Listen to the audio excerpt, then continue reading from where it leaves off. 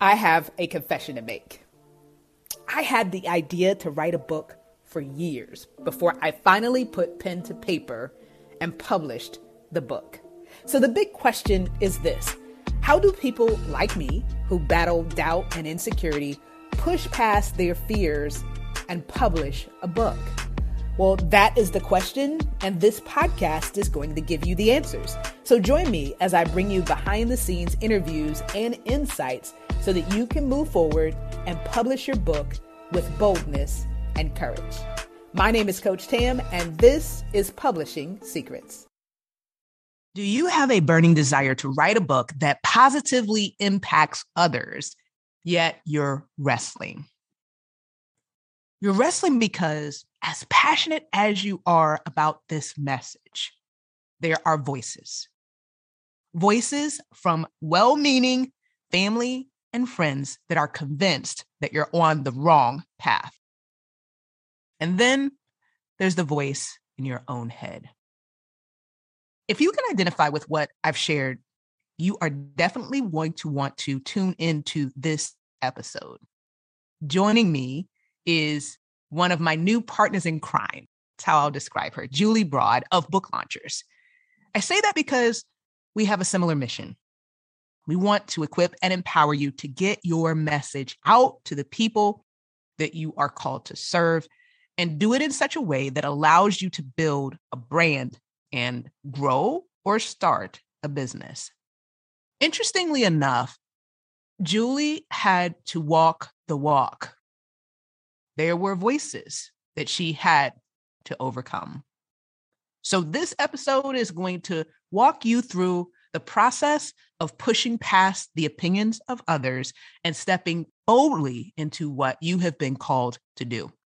We're also going to demystify the writing process for you, talk about the things that are really important that are included in your book, help you understand the difference between the many publishing options, and ensure that the book that you put out really represents you well and sets you up to offer additional products and services.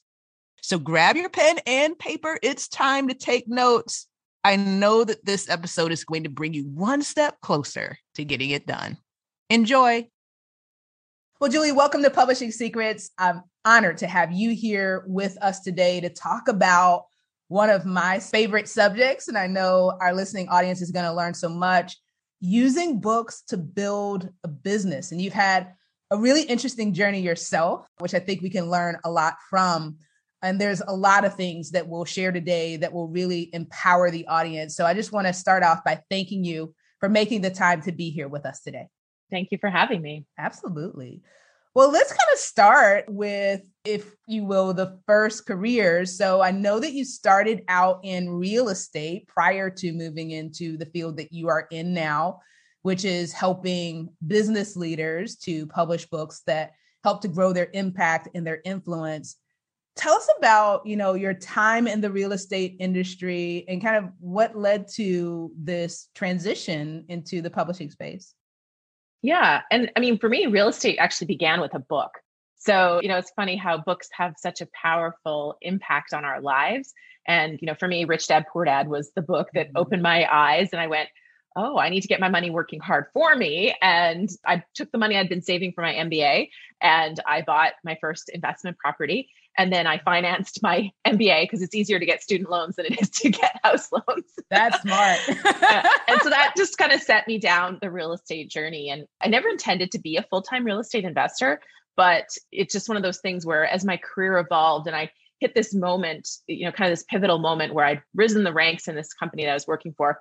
And I remember my boss, I'd spent a month prepping for the meeting with the board of directors, kind of for our annual plan. And he read it and we were meeting to review it. And he just slid this piece of paper across and he said, those are your 3 goals. And underneath are the 5 ways you're going to achieve it. So I was suddenly accountable for the results and had no control over how I was supposed to achieve them. And I just felt like a caged animal in that moment. So in my head, I quit. I didn't storm out and quit. I love that. In my head, I quit. That's cool. And I set to work planning. And a month later, I resigned and I quit that job. And I went out on my own. And that's when I became a full-time real estate investor. But this was 2008. So, really great time to become a full-time real estate Man, you might have had a moment of like, what did I just do? I know, I did. But it actually was a really great time to start buying property. It was just a really hard time to raise capital. Yeah. Because nobody wanted to get into real estate at that time. But, the deals that we did in 2008, 2009, even 2010 turned out to be really, really good, but they were hard years. So I didn't set myself up for easiness, that's for sure. But all of that experience really taught me a lot. And I started to build a platform. I started to teach people through YouTube, and I started a newsletter. And I didn't do it with any intent of it being a business initially. It was just me sharing because people thought it was interesting, because I was in my early 20s when I started this. So, to see this 28-year-old person with, I don't know, I had 11 properties or something. Wow. Yeah. People wanted to know. So I just started sharing it. And little bit by bit, I started to I realized there was an opportunity to build a training and education company. And so I turned this into a business. And then I started to get approached by publishers. And suddenly I thought, oh, I could have a book deal. This would be fun. The dreams, that little girl's dreams of writing a book one day were coming to be right in front. And I had a book idea from all of the lessons I'd learned. And I was talking to Wiley at the time, the publisher Wiley, and they basically said, oh, yeah, that's a general real estate book. It's been done before. So, we don't want to do that, but we like you. So here's a book idea. So they gave me a book idea. We went back and forth for 3 months developing the proposal together. So it could never cross my mind that I wasn't getting a book deal. But the email that I got in the end, when I thought it was going to be the deal, was an email saying the marketing department doesn't think you have a strong enough platform to sell books. So first they didn't like my idea. Now they didn't like me. Wow. Such a tough blow. So I, took a while. It's not to say I just rebounded and I was like, okay, I'll do it on my own. It took a little bit for my ego to recover enough for me to go, you know what, like I do believe in that first book idea and I am going to find a way to publish it. And so that's what got me into self-publishing. My husband at the time, he said, he's still my husband, but at the time, my husband said, why don't you self-publish? And in many ways, I felt like self-publishing was giving up or that it wouldn't be a real book. Like I had some of these biases that some people I'm sure have still. But in the end, I think it was the greatest thing that ever happened to me because two things. I went into it going, okay, I'm going to do it better than Wiley. And in fact, I did. I took my book to #1 on Amazon. I was in Canada at the time, but it was still #1 on Amazon, ahead of Game of Thrones, ahead of Dan Brown. It was #1 as a print book, self-published real estate book. Wiley hasn't taken a real estate book in Canada to #1. As far as I know, couldn't find any evidence of it anywhere. So that's one thing. But the other thing is I ended up owning all my rights, owning all my royalties. I made way more money than I ever would have made with a book deal. And ultimately, it opened my eyes to the problems and the differences between self-publishing and traditional publishing.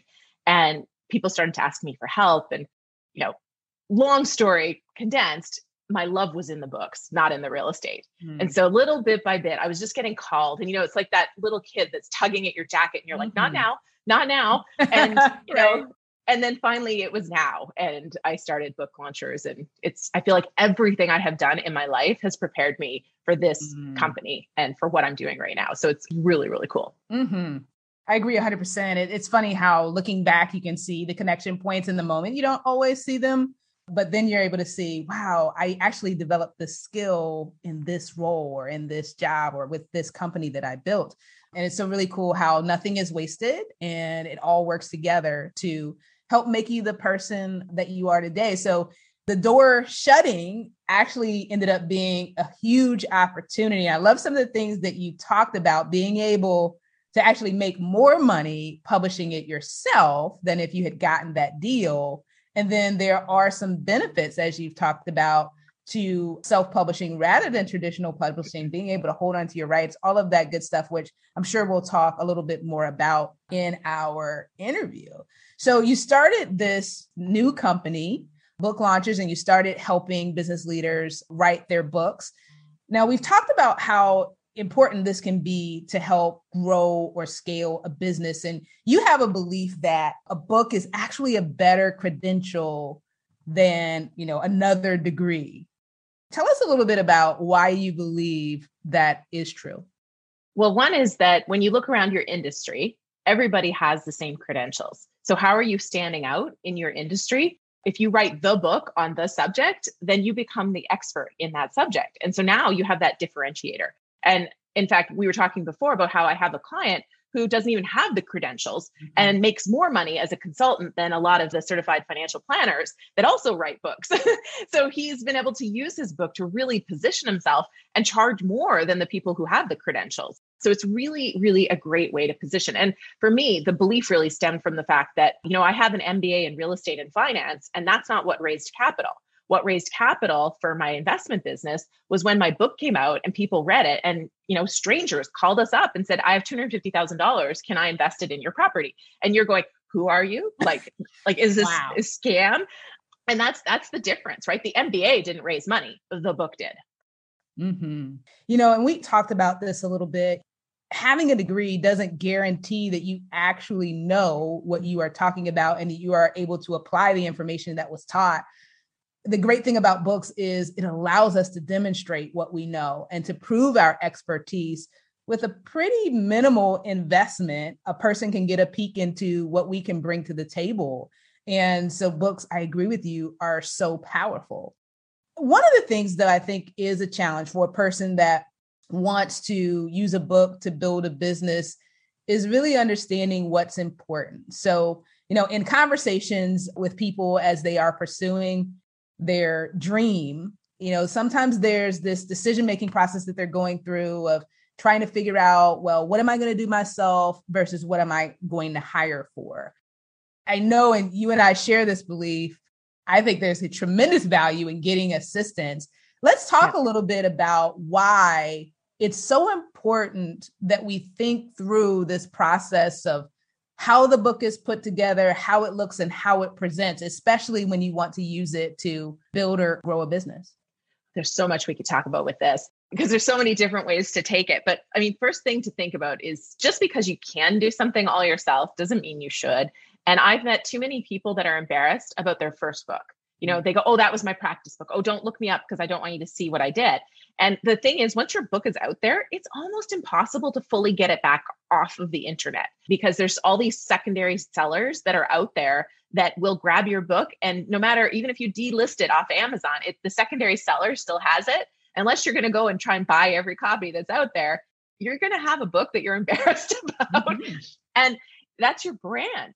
So somebody's, you're saying, okay, yeah, I've got this consulting package. It's $5,000 for this. It's $10,000 for this. And then they go and they download this book and it's full of typos and it's got an ugly cover. Does that match with the brand that you want out there in the world?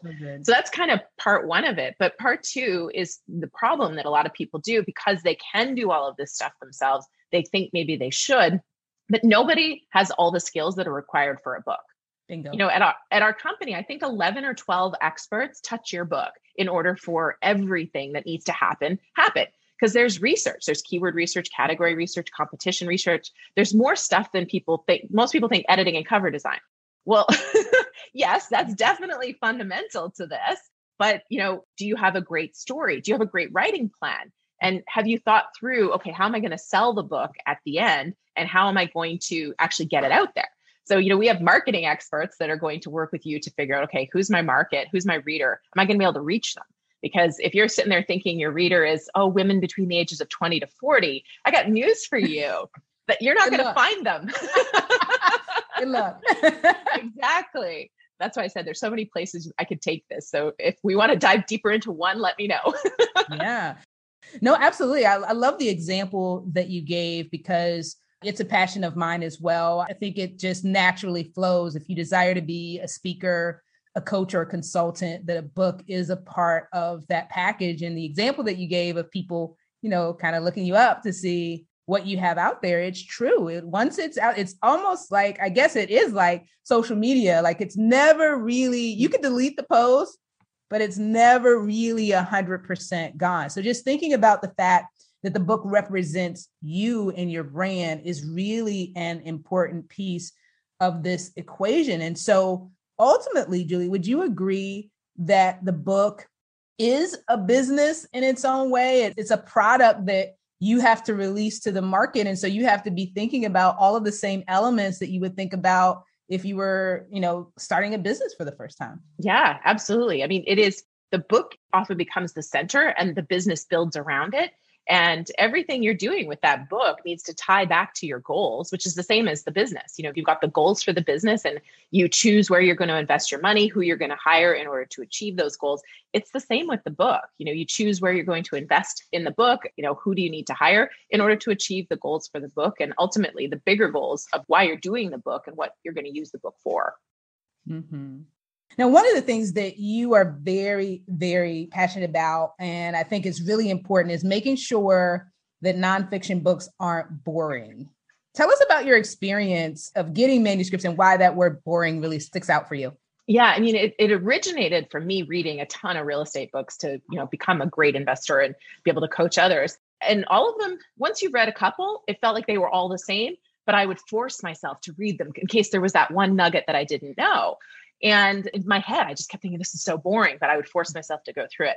And then as I've seen, I don't even know how many books come through book launchers, you start to see the same thing happening. People are regurgitating the same messages. I even did a video one day about please don't use the SMART goals in your book, because I can't even tell you how many books have the SMART goal framework. Wow. I'm like, come up with something new. And that's boring, right? Once you've read the SMART goal framework twice, you don't really want to read it again.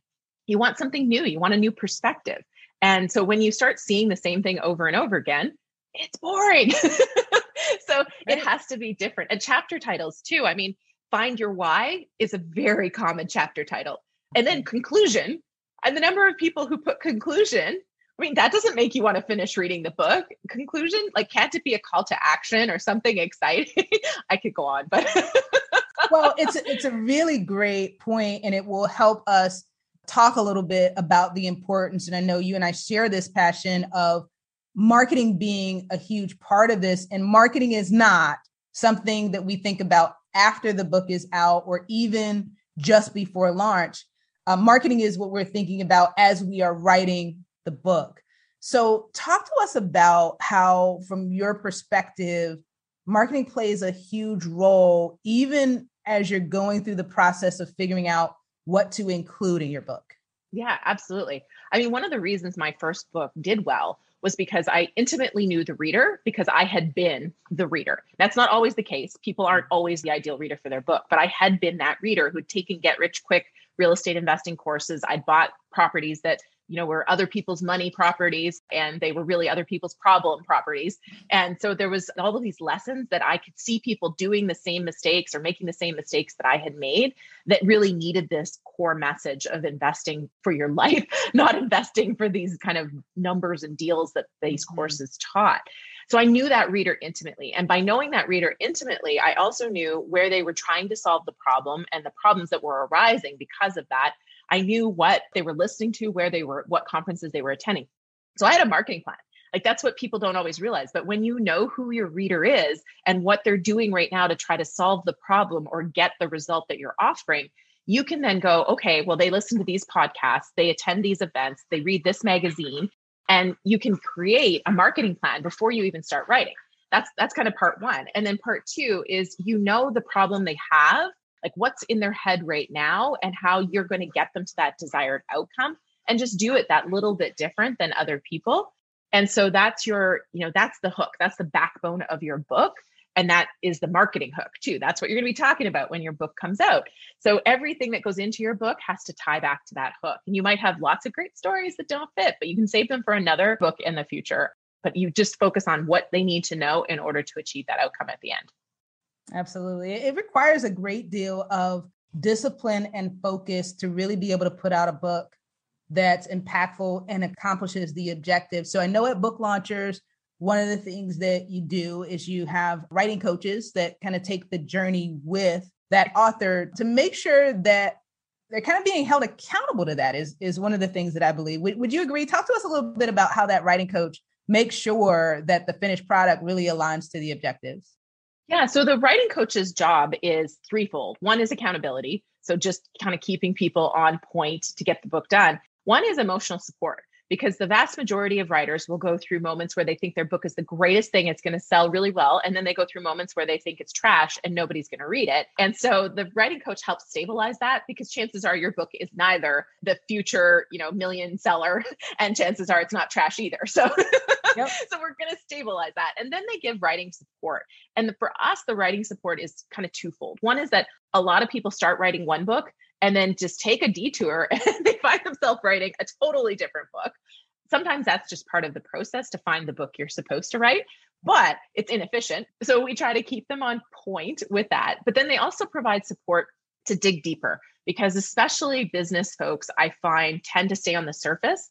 And then again, that's boring, right? People want to get to know you. They want to know everything wasn't easy. One of the few books that we just couldn't make work was this guy who he'd had a perfect life. And nobody can relate to a perfect life, but he married his high school sweetheart. His parents had money. He got into a certain business and the business went really well for him. And so there he was, this perfect life where he hadn't had any hard lessons. And we were like, there's no book here. You can interview people. You can do research, absolutely. But he wasn't willing to do that. And we were like, there's no book here. This is boring. So you got to get deeper and share the things that the mistakes you've made, the things you've done wrong, those hard lessons, those tough days, those make the best chapters in a book. I love it. I agree. I think, as I hear you say that, I'm thinking about some of the aspiring authors that I've talked to, the manuscripts that I've read. And we talked about this a bit. The balance is that, yes, the story makes your book interesting, but there's also a such thing as going too far with the story or the story taking over the book. So I'd love to hear your perspective on how a new author strikes that balance between being relatable through their story and making sure that we're giving the reader what they really need. Again, if you're really clear on your reader and you always go back to them, then it's easier to just tell the stories that you need to tell. But what happens for a lot of people is people hear your story and they go, wow, your story is amazing. You need to write a book. And then they end up writing the story thinking that my story is important, so I need to write my story. And the story might be about you, but it's not for you. It's for the reader. And there are a tremendous number of details the reader doesn't know.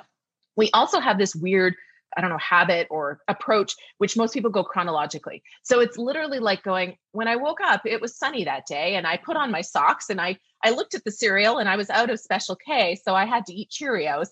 And that's how people start. Yeah. No one wants to read that. No one wants to read that. You got to just go, what do they need to know? And it's like, oh, I went to the bank and it was robbed that day, right? You start with the most important. And when you cut to the chase of exactly what they need to know, it doesn't have to be 5 chapters long. You can often tell a really great story in a single page. Mm-hmm. So true. And I think the audience is really looking for, and you talked about this today and as well as in the book, what's really going to attract that reader's attention is the hook, because the hook relates to the problem that they have or the question that they're looking to have answered. And so if you get lost in telling your own personal story and lose sight of the hook, then you might as well stop now. So if you're listening to us, please take heed. There is a balancing act. And the way I like to think of it, to simplify it, is, yes, you're telling your story, but it's also self-help. You've got to give people practical steps or principles that they can apply. Sure, your personal journey can help support that. But what people really want to know is, how did you get from point A to point B, or what lessons did you learn that are going to help me? So don't forget about the fact that the person that's really the client in this is your reader, and your job is to make sure that you're delivering a good product for them. Many people in our listening audience, Julie, are battling not only the things that we've talked about, just trying to navigate and figure out, how do I pull off putting this book together? And companies like yours can certainly help with that process. But there are also some external and internal voices that we're up against in this journey as well. Chapter 8 of your book, you talk about an experience with someone that was near and dear to your heart and how it impacted you. I wonder if you could share a little bit about that story. Yeah, for sure. So in my book, I talk about my grandma Broad. And in my second book, I think I had dedicated an entire chapter to Grandma Broad. That's how impactful she was in my life. So I talked about her lessons. She always taught me that if you have a bad day, it's your own fault. It doesn't matter what happens, it's how you react. And so, this is my Grandma Broad. And when we decided to move from Canada to Los Angeles, my husband had gotten into acting and I wanted to fully support him. And it was kind of the impetus and opportunity for me to create Book Launchers. And so we were planning the move. And of course, as life does, we'd been trying to have a baby and nothing was happening. So we planned to move to Los Angeles, and then we got pregnant. Of course. Because that's how life goes. That's how it works. And then everybody assumed we wouldn't go. But I was like, no, like, this is the plan. We're still going. The baby's going too, Too funny. But grandma deeply thought this was a big mistake. And she wrote a 4-page letter talking about how she believed we shouldn't go. And she even said, everybody in Hollywood does drugs, and gets divorced and like all of this kind of stuff.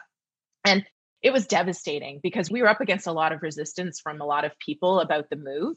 And to have her, one of the people that I thought would be my supporter, write this letter, it was devastating. And it was so hard. I couldn't even finish reading the letter. I still, to this day, my grandma passed a few years ago, but I put it away. I still have it, but I didn't finish reading it because I got 3/4 of the way through, and it was just so hard to believe.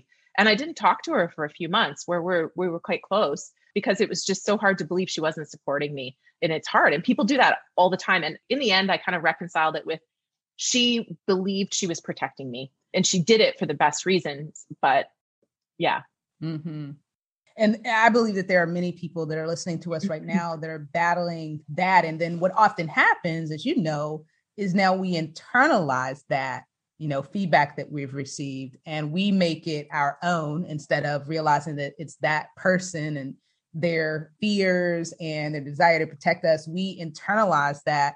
And then there's this internal battle of, am I good enough to actually pull this off? Right. So it certainly is a really big, truthfully, accomplishment to actually be able to make it through this entire process and get it done. Right. There's so many pieces in this puzzle, and that's why having assistance, you've heard me say this many times, those that are listening, having assistance is a good decision. It makes it easier on so many levels.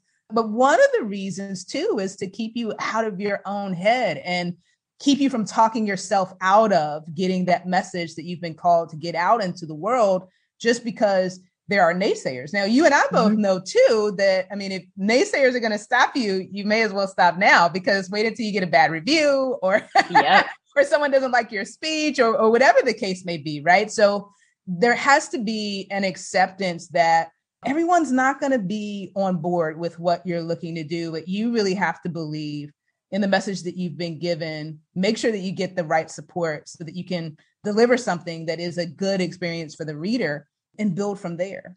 I want to talk a little bit about, in some instances, there is resistance to getting assistance because there's a kind of a debate, a discussion out there. Well, there's two camps. There's the traditional publishing path where, of course, the publisher comes in and they provide all of the support and the people and the resources to get this book off the ground. And then there is the vanity press, which is going to take advantage of you. They're going to ask for money, and it's just going to be a waste of time.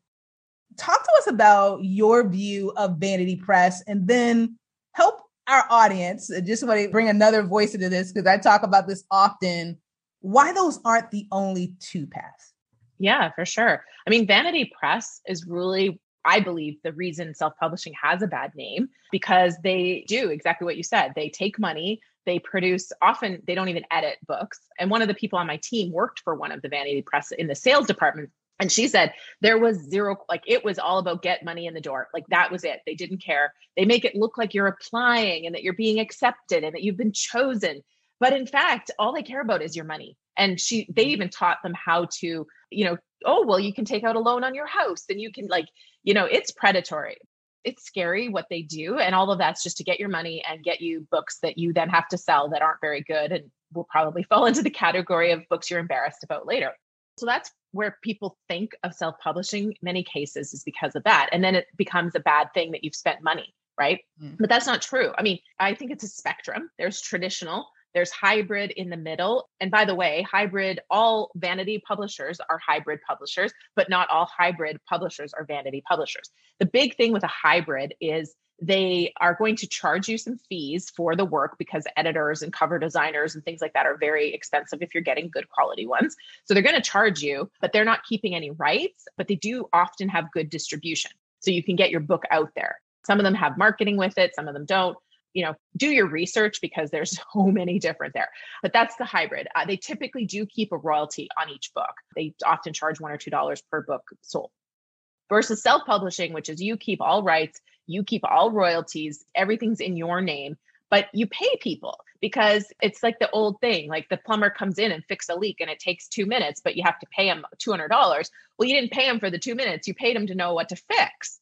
It's kind of the same thing with a book. You pay the editors because they know what to edit. You pay the book cover designers because they've done this 1,000 times and can help you stand out. But paying them for their value and for their service is really different than the vanity publisher, which is playing on an ego and selling you garbage. So that's the three. Now, I just want to touch on traditional really quickly because a lot of people don't realize when you're giving them your rights, you're giving them your intellectual property, and you're now limited. So if somebody wants to turn your book into a TV show, which happens a lot more than you think that people are pursuing this. I've been at conferences where production companies come to our booth and check out the books. They're looking for that next big story. It happens a lot, but you won't have the rights to negotiate that if you've gone traditional. The publisher does, and they'll be going, oh boy, this is going to be fun, but you'll have no control over that whole process. A lot of cases, they even keep the rights to the audiobooks, and then they don't make an audiobook, but you can't make your own audiobook because they own the rights. So it's a big thing that I think, especially business people, don't pay enough attention to because this is your content. This is your experience and your expertise, and you're selling it. So I'll stop there. No, but it's a really great point because I think there's so much affinity for the traditional publishing deal. In some ways, it's a validation that your concept is worthy because someone's going to be willing to support you and come alongside you, but it comes at a price, right? So it's important for our audience to understand and for it to be reinforced because we talk about this often that, listen, you really got to think about your goals and objectives. I think that's the big thing going into this is what is it that you really want? And if you truly want to maximize your profit potential from the book, self-publishing is going to be your best path. And we've talked about how, this book can just be a piece of a bigger picture that allows you to, consult and to speak and to coach and to grow your business and your authority. So it doesn't have to be, and often, as you say in the beginning of your book, it's not really so much about how many books sell. It's about what the book opens the door for you to do, how it positions you, and how it elevates your brand. So I'm just happy to have a champion in that process, that these things are really, really important and we need to focus on them. I can't believe it. We're at the point where we've talked and we're about out of time. So I appreciate you being here, but I have to ask this one final question. Many people in our listening audience have that grandma broad or someone in their life that just doesn't believe in the dream, doesn't believe that it's possible. And they may be internalizing that even right now and listening to your story and thinking, wow, that sounds familiar. Mm-hmm. What would your number one piece of advice be to that person that is trying to work through that so that they can get their book out into the world? Whenever somebody says something like that, it's not really directed at you. It's their own fears. So, that's the thing, is to realize that my grandma broad was afraid, but she was afraid for herself. Like, this is her own fear that she's projecting onto me.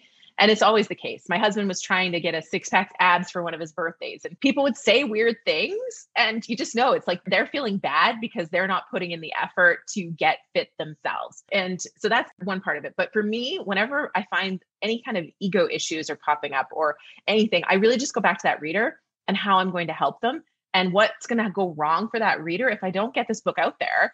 How are they going to solve this problem? And how are they going to be left floundering? What bad things are going to happen to them?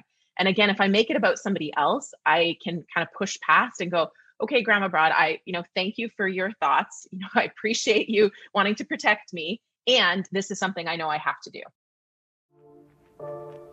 Well, I hope that you have enjoyed this week's episode of Publishing Secrets, where our mission is to inspire you to write, publish, and profit in a way that honors God.